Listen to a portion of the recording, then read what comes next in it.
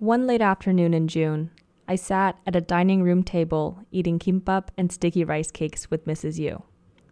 I'd just gotten off my shift as a campus reporter for Princeton's Rowdy Reunions weekend, so it was a relief to replace the world of beer-smelling grass and orange confetti with a quiet suburb just minutes away from campus. Mrs. Yu is 81 years old.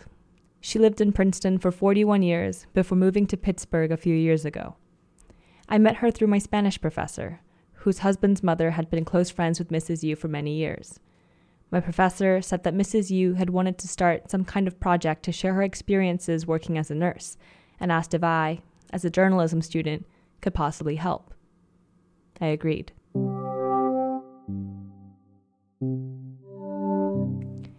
Aside from our connection with Princeton, Mrs. Yu and I only really had one thing in common. We're both from Korea. But unlike me, Mrs. Yu was from the northern part of the country. Her family had to flee to South Korea once the peninsula was split in half, and she eventually emigrated to the United States in 1971 in search of a better life. And me? As a South Korean citizen, I can't even enter North Korea. I have no idea what Mrs. Yu's side of Korea is like, and I probably never will. I'm in the US to get a good education, but I always have the privilege of returning home.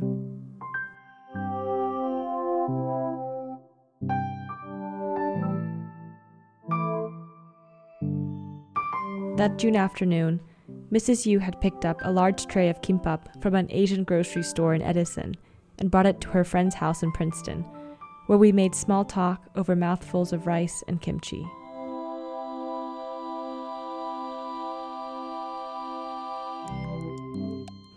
I was nearly 7,000 miles away from home, but I felt like I had been transported to my grandmother's house, eating sticky carbohydrates and feeling the encroaching fullness hug my belly in the classic sign of Korean hospitality. I'd agreed to do an oral history with Mrs. Yu while we were both in town.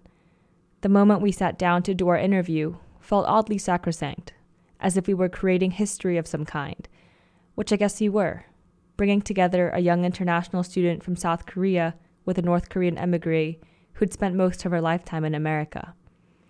I entangled the cords of the attachable microphones, plugged the relevant parts into the voice recorder, and checked to see if the sound levels were correct. And then we began. This is Jimin Kang on the 30th of May, 2019, at Longview Drive, Princeton, as part of the Voices of Princeton project. I'm here today with Mrs. Sung Yu. My name is Sung Yu, and I'm the interviewee.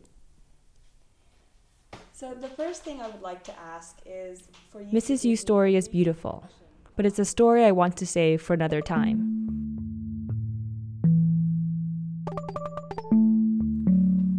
It's been a whole summer since I last saw Mrs. Yu, and when I think of Mrs. Yu, I can't help but think of my own grandmother, who I visited a few weeks ago while I was still at home in Korea. My parents and I decided to make a quick road trip down to the seaside city of Busan to say hello. I hadn't seen my grandmother in 2 years. In fact, I haven't spent much time with my grandmother at all. My family moved to Hong Kong when I was 4, and during the 15 years I spent in that city, I only saw my grandparents once every few years. Whenever we visited, the homecoming rituals were the same. We'd gather at the dining room table and eat home-cooked foods until we were stuffed, and then continue on to fruit and dessert and drinks until it was late and everyone was ready to go home. I've always harbored a quiet fascination about my grandmother's life. For one thing, I know little about her. The only stories she tells me about her life are the ones in which I play a prominent part. The time I embarrassed her on a bus by banging my head on the windows crying, for example, is a tale I've heard over and over again.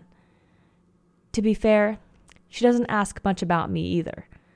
All that matters at our reunions is that we're together, that I'm supposedly doing okay at school, and after the basics are covered, I remain silent as the adult conversation turns to family gossip or politics or food.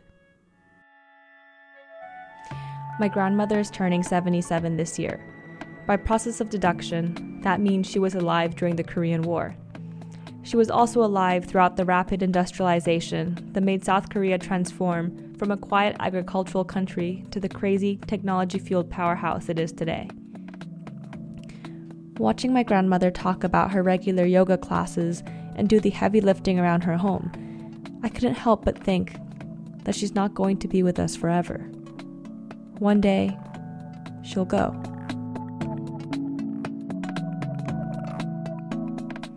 The only memories I'll have of us will be the ones where we sat together in silence or over small talk.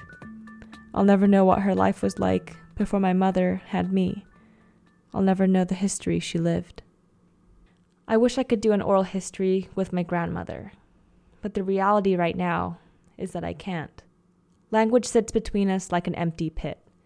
I speak Korean with my parents, but weirdly enough, I feel awkward speaking it with most people who aren't my parents. A few weeks ago, my grandmother asked if I was really Korean. It was a joke on her part, but I admit it stung. I had suspected that she'd interpreted my silence as the silence of a foreigner, and the comment had unfortunately confirmed that fear. And then there's time. At any family reunion, my grandmother is always running around trying to get things done and organized so that everyone else can have a good time. It's hard to catch her, let alone sit with her for a while. And when I do, it's almost always because we're sat in front of the TV, falling half asleep as the channel, whatever it is, drones on. But the biggest roadblock is probably my mom's unwillingness for an oral history to exist in the first place. My mom is the biggest intermediary in my relationship with my grandmother. Arguably, without her, I'd never even call my grandmother in the first place. When I asked my mom if I could interview my grandmother earlier this summer, she was quick to say no. In some ways, it was as much my mom's story as it was my grandmother's, and to record that history would be to record things that could potentially hurt my mother if it became known. Which brings me back to Mrs. Yu. Sitting with Mrs. Yu, there were certain moments where I felt close to tears. Sure, moments of her story spoke of a courage and determination that gave me goosebumps.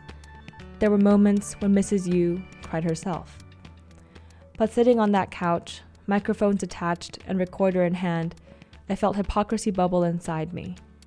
Here I was, interviewing someone else's grandmother, when I couldn't bring myself to interview my own. What did that say about me? I think about that pretty often.